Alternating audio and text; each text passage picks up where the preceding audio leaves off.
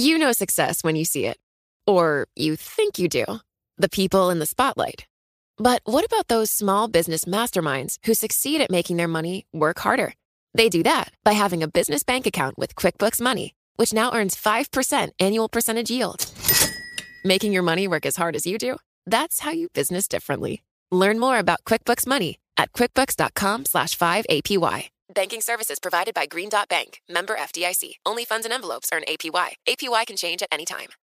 The countdown has begun. From May 14th to 16th, 1,000 global leaders will gather in Doha for the Qatar Economic Forum powered by Bloomberg. Join heads of state, influential ministers, and leading CEOs to make new connections, gain unique insights, and uncover valuable opportunities in one of the world's most rapidly rising regions. Request your invite for this exclusive event at QatarEconomicForum.com. This is Bloomberg Law with June Grasso from Bloomberg Radio. The House is poised to impeach President Trump and quickly, warning he is a threat to democracy. Trump faces a single charge, incitement of insurrection, and the House will begin debating Wednesday. Joining me is an expert in impeachment law, Frank Bowman, a professor at the University of Missouri Law School. So this would be the second time in about a year that President Trump is impeached. Is there any impediment to impeaching a president for a second time? Any difference? No. Constitutionally, you could impeach a president every day of the week and twice on Sunday. So it's entirely within the purview of the House to do that. What about impeaching him at this particular time where he has so few days left in office? Well, there's a couple of questions that you can ask about that. I mean, one, is it possible to do this in this sense? Plainly, what's going to happen right now is that there is going to be an impeachment, but there's already been an impeachment resolution introduced. It will be voted on, I expect, before a couple of days are out. And then, of course, the question is when a Senate trial might occur.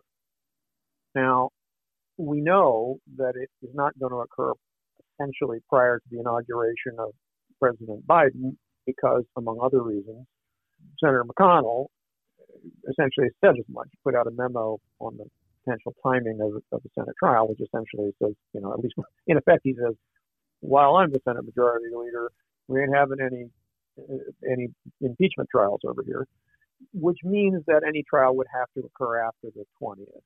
And so the question might arise in people's minds, well, can you constitutionally try a person, president or any other civil officer who's subject to impeachment? Can you try them after they're out of office? It's an interesting question, but there are sound reasons to believe that that's perfectly appropriate. As it happens, I and Professor Brian Kalt have a piece in the Washington Post coming out shortly discussing that point.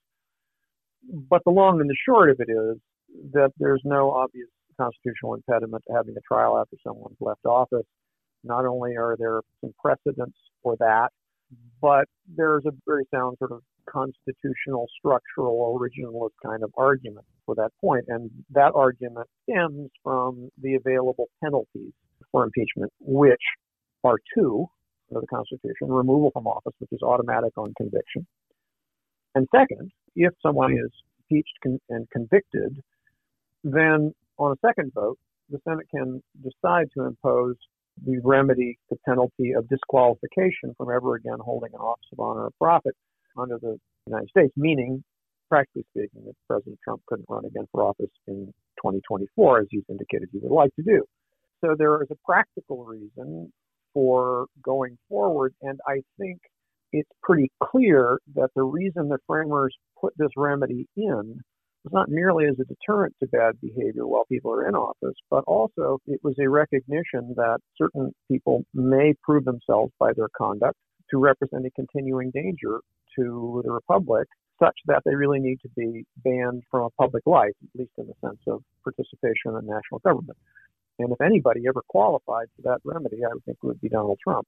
So there are precedential reasons for thinking that it's perfectly appropriate to go ahead with a trial after he's out of office, and there, I think, are pretty darn good reasons to go ahead and do that in order to remove him from the possibility of ever returning to the White House. If he is impeached, does he lose the bells and whistles that go with being a former president, like Secret Service protection?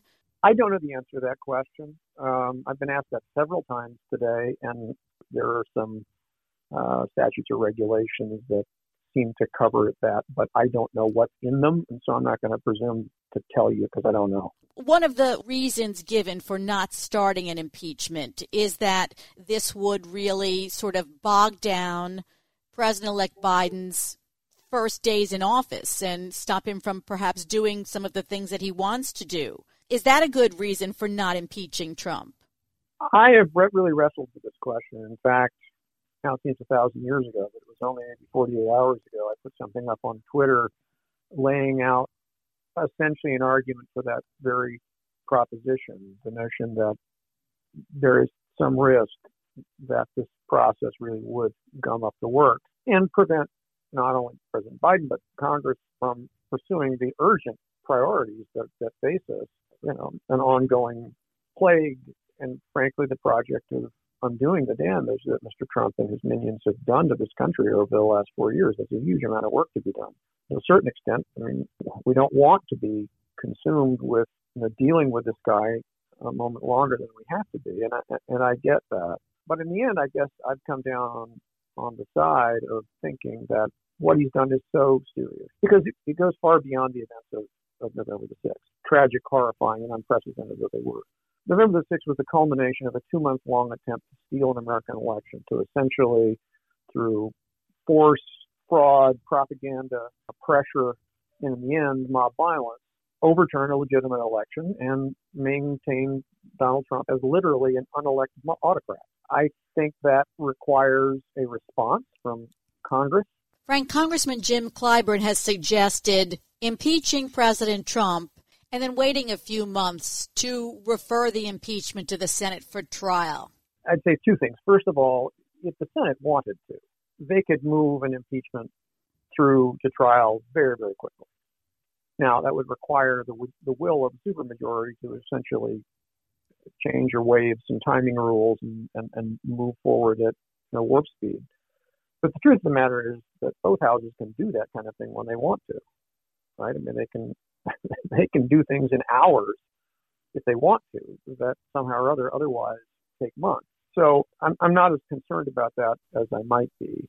Now, the idea of that Congressman Clyburn, who I have the utmost respect for, has put forward of pushing this back until after Biden's 100 days, I have to say I'm a little less enthusiastic about that, if only because if there's any chance to actually convict Donald Trump and to really completely get him out of our hair forever, I think that chance exists now, while the memory of the horrors of January the 6th are fresh in the minds of particularly Republican senators. The fear they felt, the sense of betrayal that I hope they felt. And I kind of fear that if we wait too long for a trial and Congress gets back into, as inevitably it will, the normal rhythms of partisan competition and everybody's signing up on different teams and so forth and so on. But 3 months from now, trying to recapture the very proper momentum for acting and acting quickly is likely to be lost. But nobody listens to me on Capitol Hill, so they're going to do what they want. So let's discuss the resolution proposing an article of impeachment. It would be a single charge of incitement of insurrection. How do you view having a single charge? There's nothing wrong with a single charge. I think the allegations that it makes are certainly factually correct. They certainly state a case for impeachment under the Constitution, but the allegations are plainly of high crimes and misdemeanors. There's not a doubt of that in the world. I have argued that a narrow focus on November the 6th, and in particular the claim that Trump should be impeached because he incited something called an insurrection, may not be the wisest or most prudent approach, because both of those terms, incitement and insurrection, have technical meanings. Incitement certainly at least implies some kind of mental state, some kind of desire on the part of the inciter to cause something called an insurrection, or to cause even less than that, to cause violence. And while I think, what Mr. Trump did, not only on January the 6th, but in the weeks and months before that, certainly to any reasonable mind, was foreseeably likely to produce violence. It's awfully hard to prove that he wanted violence, that he sought violence, that he sought to pressure the Congress of the United States not to perform its constitutional duty is undeniable. And that's plainly an impeachable offense. But I fear that the House has set up for itself, and more importantly for its managers when they go over to the Senate, a much rougher task than they needed to. So I'm concerned about the particular form that this article will take, even though it's entirely justifiable on the facts and on the Constitution. And I will certainly urge that anyone who will listen to vote in favor of it. I just think that the House may have made it harder than it ought to have been. So what would you suggest for articles of impeachment in this instance?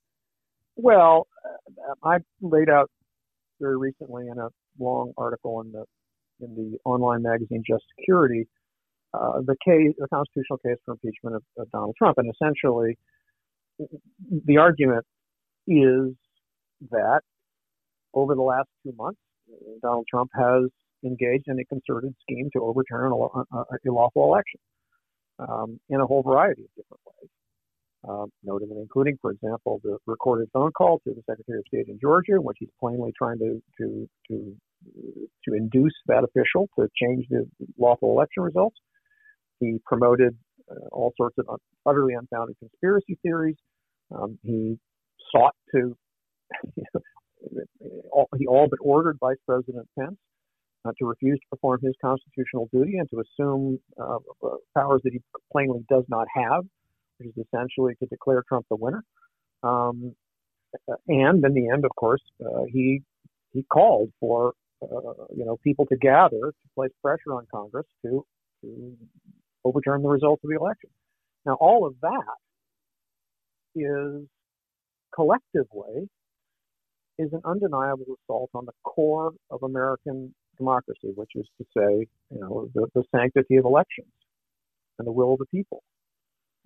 What happened on January the 6th was horrific in and of itself, and frankly, in and of itself, perhaps deserves impeachment. But I think it was only the culmination of a much larger scheme of events, and to prove that, you don't have to rely on, pettifogging quibbles about the man's mental state at a particular moment standing on a particular podium.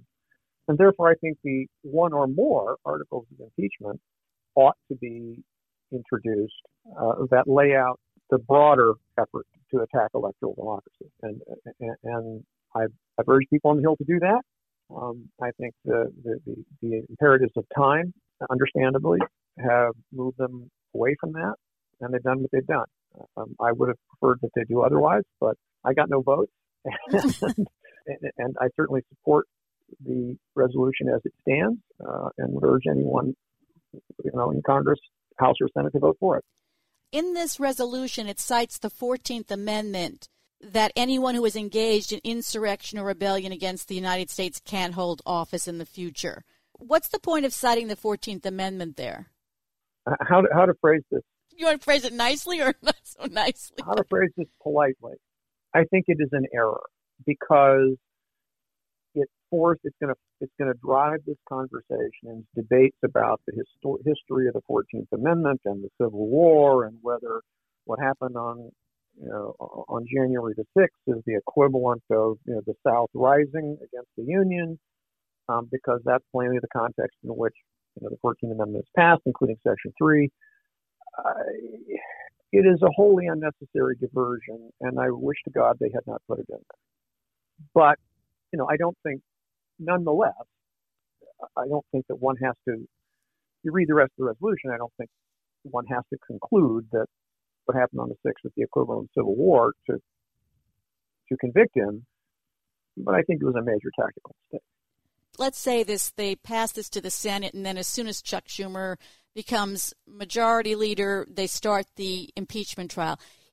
Won't that allow Trump and his attorneys to, who knows what antics they'll try to capture the attention of the public again and to push that message? That might be harmful to the country moving on. And it will just sort of resurrect everything that could be buried at this point. I think that's a fair concern, but I guess I'd respond in more or less the same way as I did before. This stuff happened. I mean, reflect on this a moment. For 2 months, the President of the United States actively attacked American democracy. Think about that. He lied. He induced others to lie. He attempted to pressure public officials. He attempted to attack American democracy. And then he incited a mob.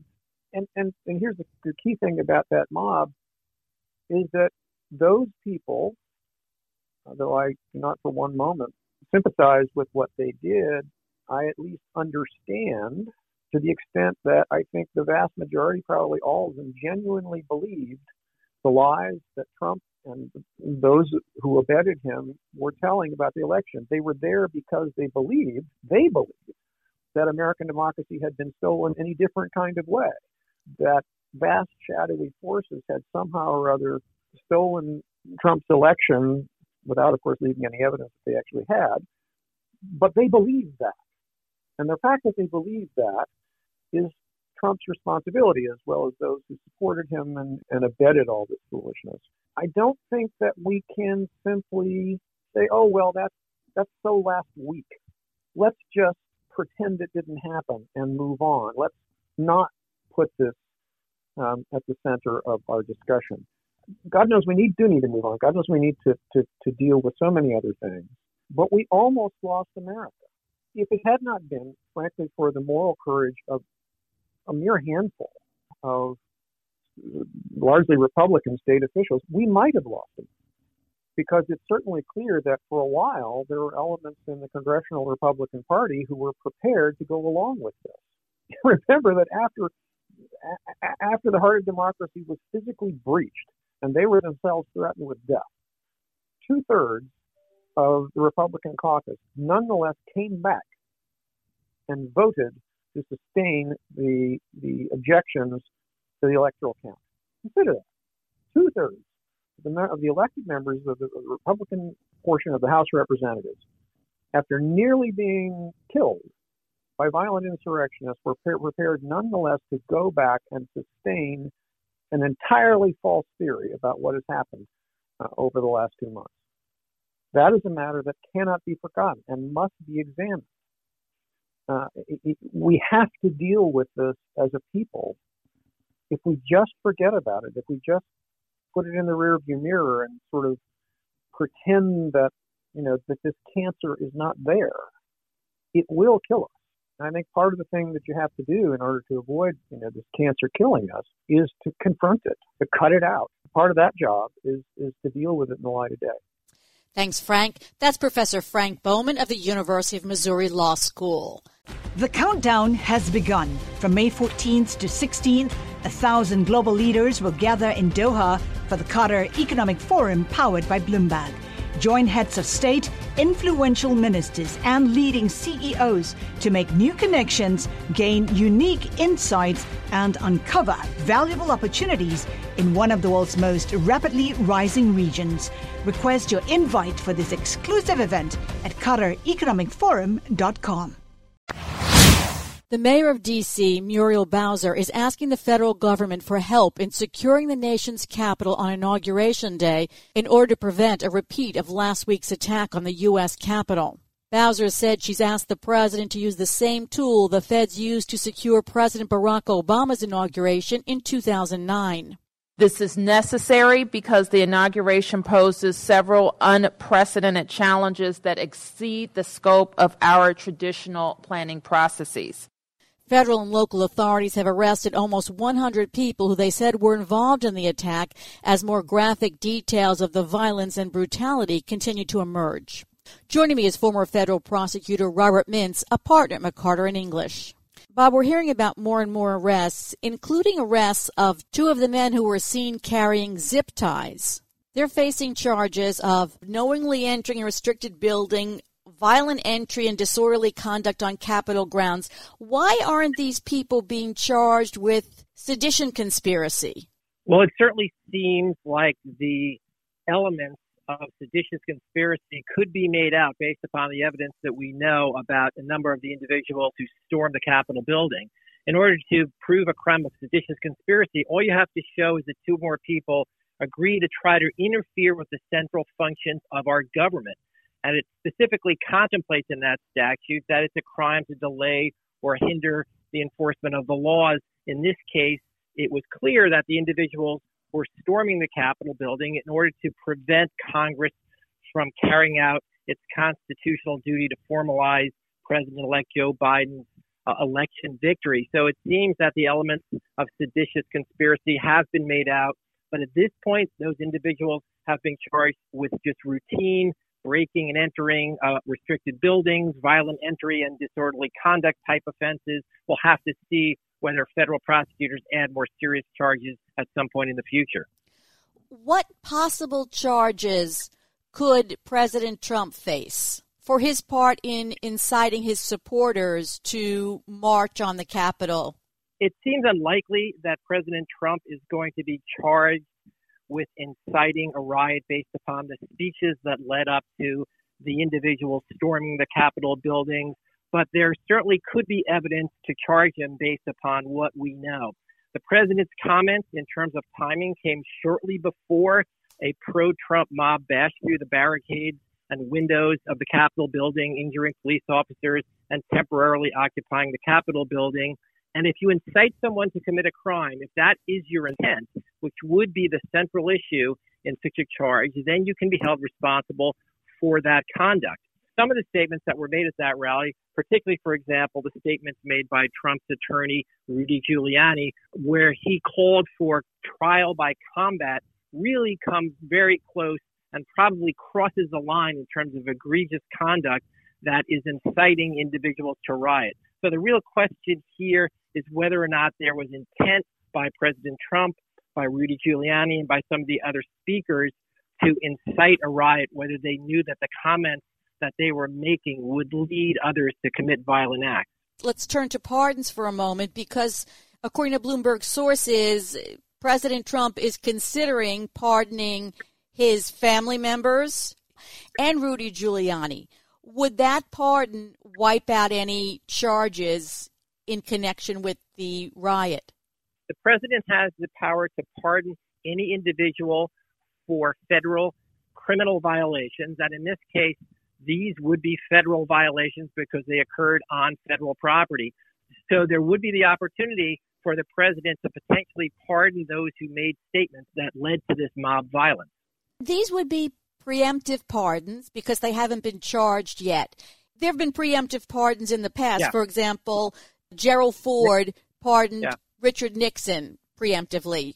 That's never been challenged, but is it possible to challenge that?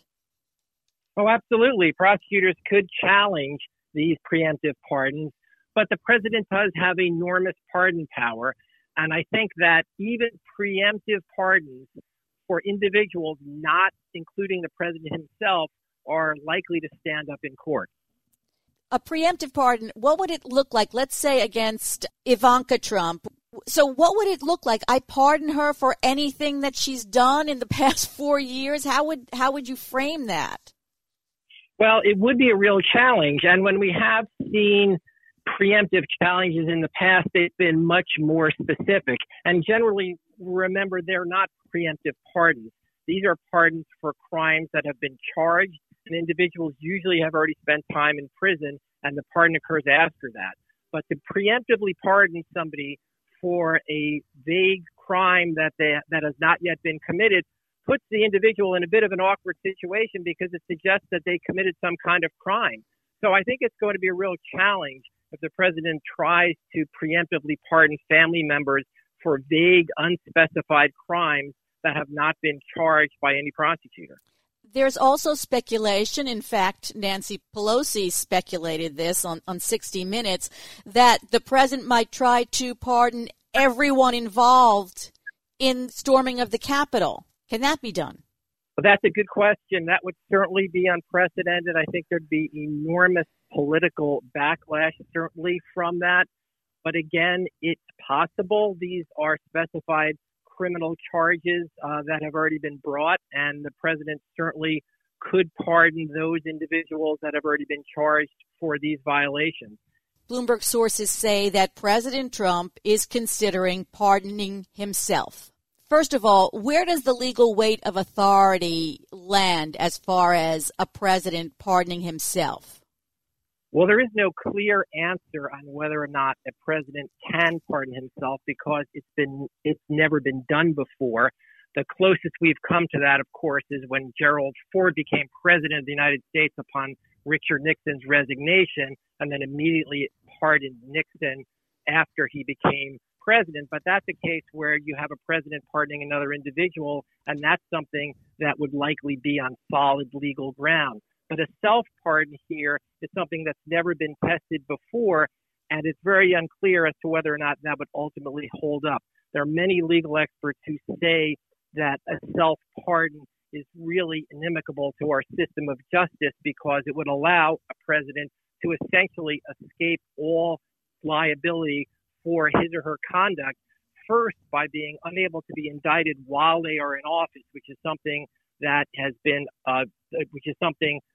stated in the Department of Justice memorandum. It's not something that is within the Constitution, but the Department of Justice has long taken the position that a sitting president cannot be indicted. If you were to add to that the possibility that the president could pardon him or herself to prevent prosecution for any violations after they left office, that would leave a situation in which the president was basically above the law. They could not be charged with a crime either while they were in office or after they left. And there are many legal scholars who believe that that is simply not what the founding fathers intended, and that ultimately the Supreme Court would strike down a self-pardon. I'm curious about one thing. Everyone cites an Office of Legal Counsel opinion when saying that a president can't be indicted while in office. But there's also an Office of Legal Counsel opinion that says a president can't pardon himself, isn't there? So why isn't that being touted as the rule? Well, no, that's exactly right. There was a 1974 memo citing the fundamental rule that no one may be a judge in his own case. And that memo concluded that the president cannot pardon himself. So in that case, the Department of Justice internal memoranda is contrary to the position they took about charging a sitting president with a crime. In that case, the Department of Justice concluded that a sitting president cannot be charged with a crime, but they likewise concluded that once a president left office, the president cannot pardon himself to avoid any future criminal prosecution. So this would be a test case in which the courts would have to decide. The internal DOJ memoranda are not binding legal precedent. They're not something that the courts have to consider. So we would certainly expect any challenge to the president's self-pardon power to ultimately be decided by the Supreme Court. And in this case, the Supreme Court would be making new law, deciding whether the president truly was above the law and could pardon himself from any and all crimes that occurred before he left office. The best way to challenge a president's self-pardon is by charging him with something and then fighting the self-pardon and having it go through the courts. Would encourage prosecutors to charge him if he issues a self-pardon. A self-pardon does raise the very interesting question as to whether or not it would ultimately be self-defeating, in the sense that a move by President Trump to pardon himself would in some ways create the invitation to test in court the limits of the president's power to issue pardons. While there are some legal observers who believe that the president could pardon himself, and there's no downside to that, it would ultimately be tested in the courts and would certainly drag out any potential prosecution of him after he left office. There are others who look at that and say that it's essentially putting a bullseye on the president by inviting prosecutors to test those legal limits and really creating a situation in which prosecutors would have to go out of their way to try to bring those charges in order to see whether or not this president's self-pardon would ultimately stand up in court. There are reports that President-elect Joe Biden doesn't want to pursue prosecution of Trump for several reasons, that it would take away from his starting his administration and put the focus on the old administration, but also that it would set a precedent of prosecuting political opponents. Do you think it would set a precedent? The incoming Biden administration is seeming to take the position that they would like to be forward-looking and are not eager to prosecute President Trump for any federal criminal violations. The concern there is that it would tear the country further apart. It would create a precedent that could be dangerous in the sense that you have an incoming administration turning around and immediately prosecuting the outgoing administration, something we've never seen in this country before.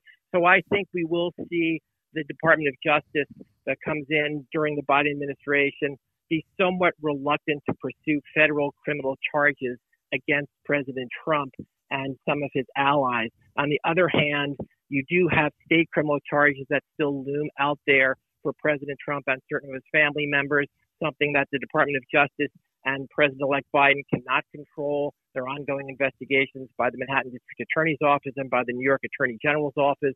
Those decisions about prosecutions will be decided by the Attorney General and the District Attorney in Manhattan, something that the White House can't control, and we'll just have to see how those play out. And Bob, elaborate a little bit on the question of inciting mob violence versus free speech. The question of inciting mob violence versus free speech is an interesting issue here, and there are many who have pointed out that the president certainly did not explicitly ask individuals to commit violent acts. But in this case, in order to prove incitement of mob violence, prosecutors don't necessarily have to prove that the accused person made a specific call for criminal activity, only that the person had the intent to spark such criminal conduct. So in this case, it's not necessary the prosecutors, if they were to decide to pursue criminal charges based upon incitement, they don't have to show that there is a specific request that violent acts take place. A jury could possibly make a decision and find an individual guilty for criminal incitement if a reasonable person would have known that their comments would lead to those violent acts. It really here is a question of context, and it's a question of criminal intent. The real question here is, what was the intent of the individuals speaking, President Trump, Rudy Giuliani, and others? Were those words spoken in a context in which it can be inferred that it was their intent to incite violent action? That's ultimately the question that a jury would have to ask if criminal charges were to be brought for inciting mob violence. Thanks, Bob. That's former federal prosecutor Robert Mintz, a partner at Carter & English. Coming up next on Bloomberg Law, President Trump's second impeachment seems imminent. I'm June Grosso, and you're listening to Bloomberg. The countdown has begun. From May 14th to 16th, 1,000 global leaders will gather in Doha for the Qatar Economic Forum powered by Bloomberg. Join heads of state, influential ministers, and leading CEOs to make new connections, gain unique insights, and uncover valuable opportunities in one of the world's most rapidly rising regions. Request your invite for this exclusive event at QatarEconomicForum.com.